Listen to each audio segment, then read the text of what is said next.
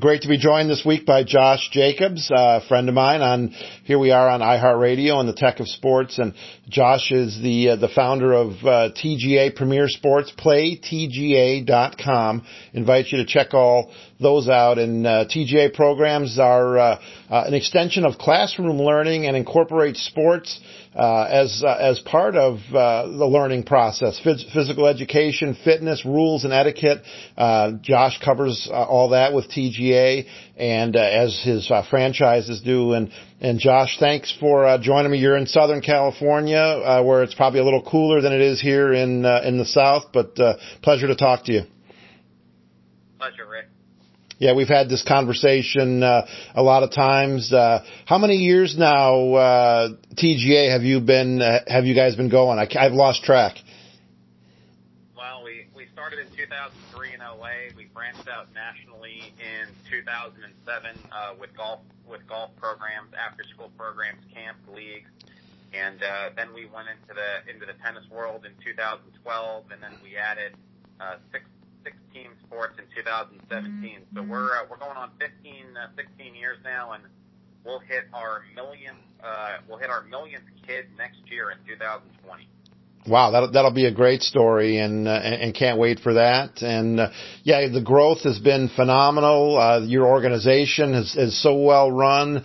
You're a wealth of knowledge. You learn from what's going on. You learn from your mistakes, but you also learn from the trends that are out there.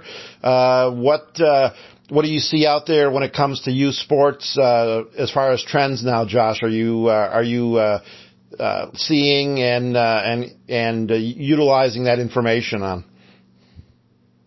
Well, I think what we're seeing, and you're seeing articles come out about it, and it's unfortunately becoming all true, where lower to middle income kids are really struggling to stay in sport, having the same opportunities as people with means, and we've got to kind of level the playing field and not leave any kid behind. I think that's one of our credos here at TGA.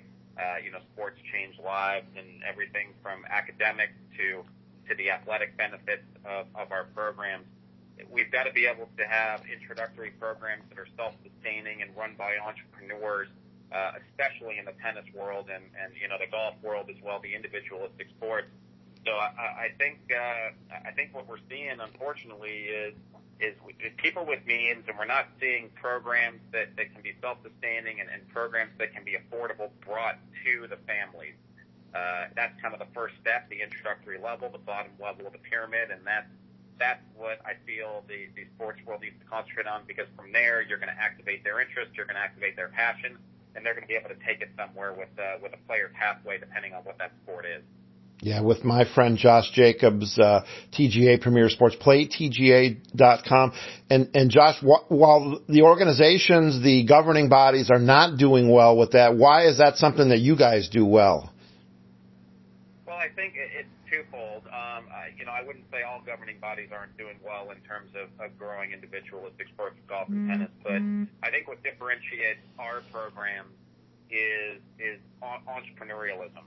And having unique programs that merge academics with athletics and creating self-sustaining programs throughout communities that really create ecosystems of youth sports. I think, I know we're concentrating on tennis here. Tennis numbers are relatively flat, although I think they're a little misleading right now. Tennis players are getting older. They've got more time to play. It's really the same people playing the sport, and they're aging out. We've got to get young people into the sport, and the USTA, I'm not sure that they're realizing that the US Open does not grow the sport, and neither do marketing campaigns like Net Generation. It's a wonderful platform. It's great to get the industry together, but it's not something to rely on. When we rely on entrepreneurial people who want to grow sports locally, there's local stakeholders who want to do that. That's where the tennis industry is going to thrive. Yeah, we're right in the middle of the U.S. Open right now, Josh, as this airs, and it's the anchor event for the USTA. It's one of the biggest sporting events in the world in terms of exposure and attendance. it's exciting. They have night matches. It's flashy. You have all the stars. You have to have this event, but how would you, or how you think the USTA can make it more local, or make it more appealing to the demographics that tennis is missing right now? Well, I've really never been one to not be opinionated, but no, really? The nail on the head. Yeah, I mean, you hit. We've known each other a long time. You hit the nail on the head. What the USTA has done with the U.S. Open, the U.S. Open Series, is second to none.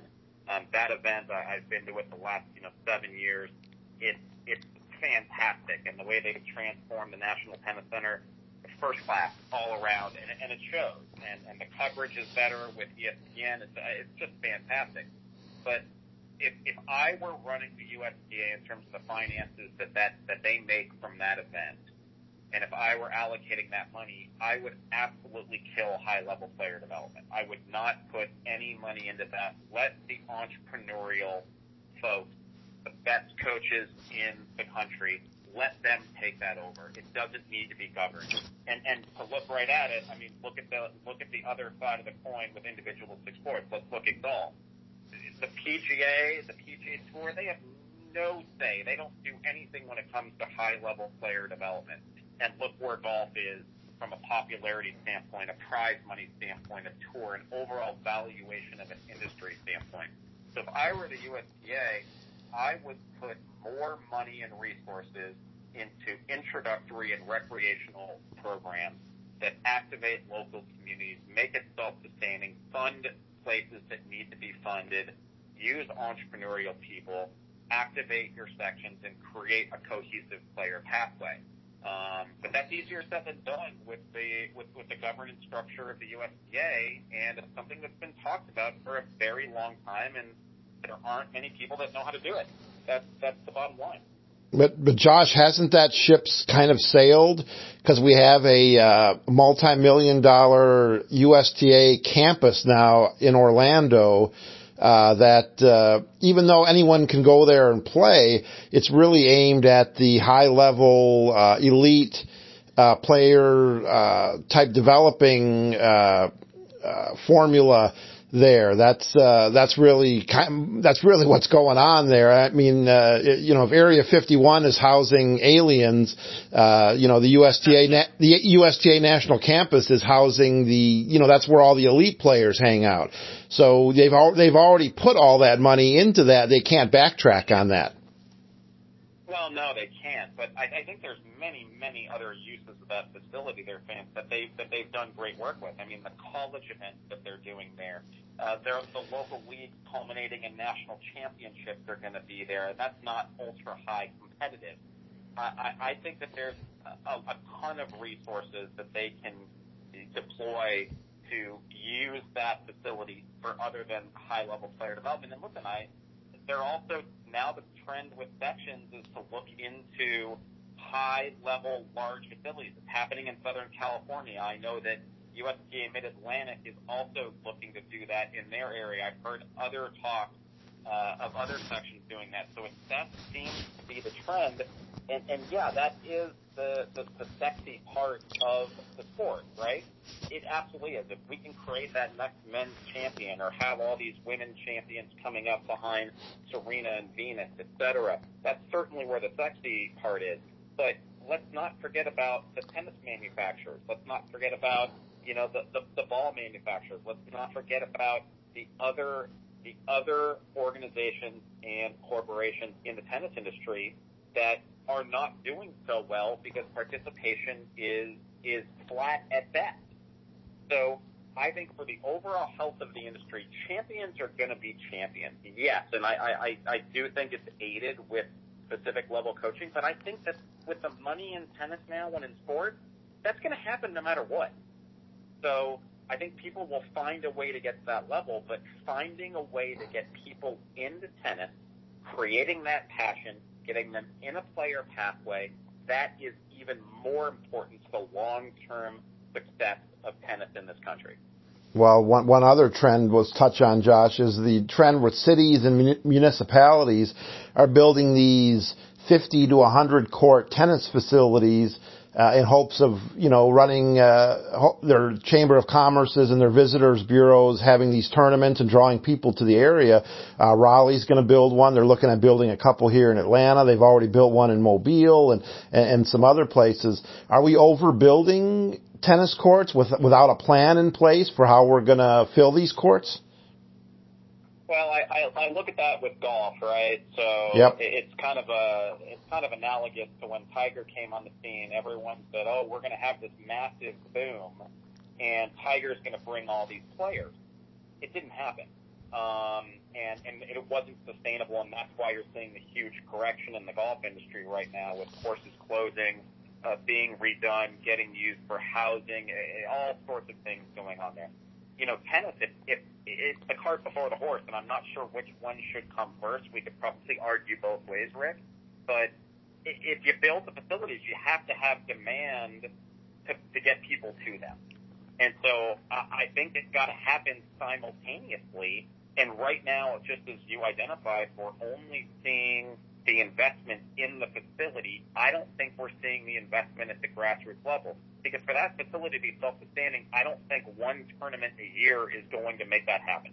No. And so the question then becomes, what else are they doing to aid that facility, activating that community, getting more people to play tennis in that community to make that facility self-sustaining? Otherwise, it's going to fall by the wayside, and you're going to have the same problem in 5 to 7 years that you're having with golf right now.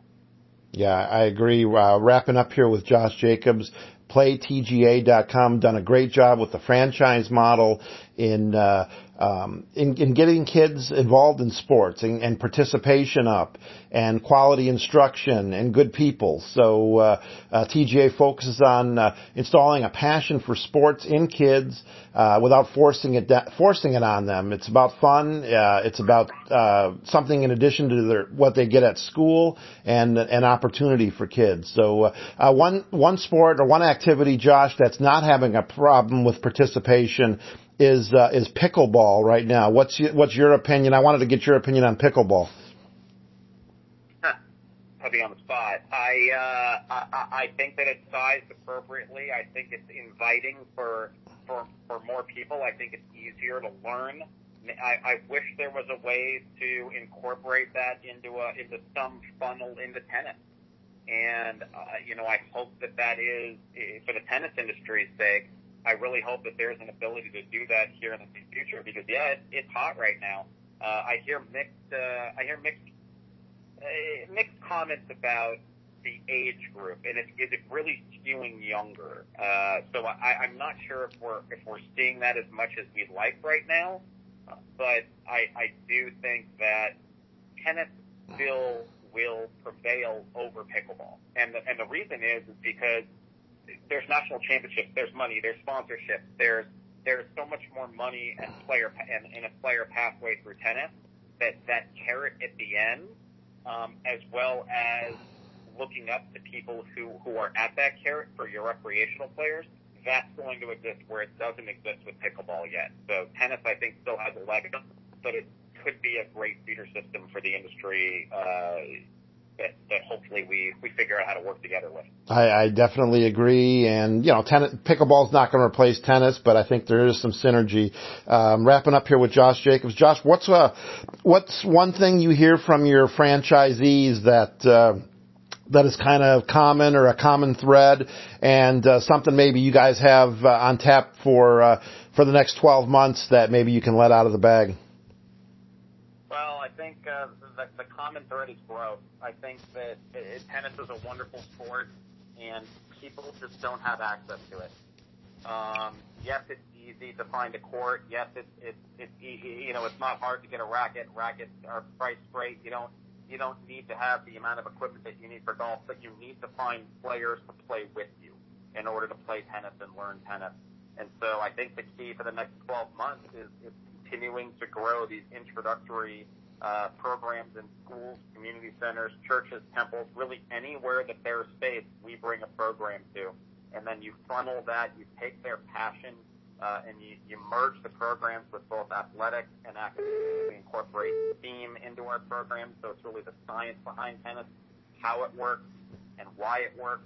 And then you get them to the next level. You get them to that facility with their friends and their families, and that's where the memberships happen. That's where the private lessons happen. That's where that ability for them to take that passion to the next level happens and keep them in the sport. And for us, it's just growth, and it's just increasing participation. We've gone over 200,000 kids have come to our program in tennis now. And that's the name of the game for the next 12 months for sure. That's absolutely incredible. I know you don't like to toot your own horn that much, Josh, but I do it for you. As you know, I've written numerous things. I've mentioned you guys and talked about you guys ad nauseum. I'm a big believer. I'm a big supporter, and to me, you're one of the you're probably the top underrated or under the radar sports program and organization in the country. So I always tell you to keep up the good work, and I'm always following what you're doing. Well, I appreciate that, Rick. I guess I got to do a little bit better job to make us not under the radar. No, I mean under the radar in a sense where you're not the USTA or the PGA, but you're because you're different than that. But more and more people are recognizing what you guys are doing, and it's all worthwhile. So I'm, as you know, I'm a big supporter. Well, I appreciate that. It's good to talk to you after all these years and continue to hear your growth, and hopefully PGA continues along the same path you have. And let's have a great U.S. Open. Let's do that. Let's enjoy the rest of the U.S. Open, and we'll talk again soon. Thanks, Josh. Thanks, Rick.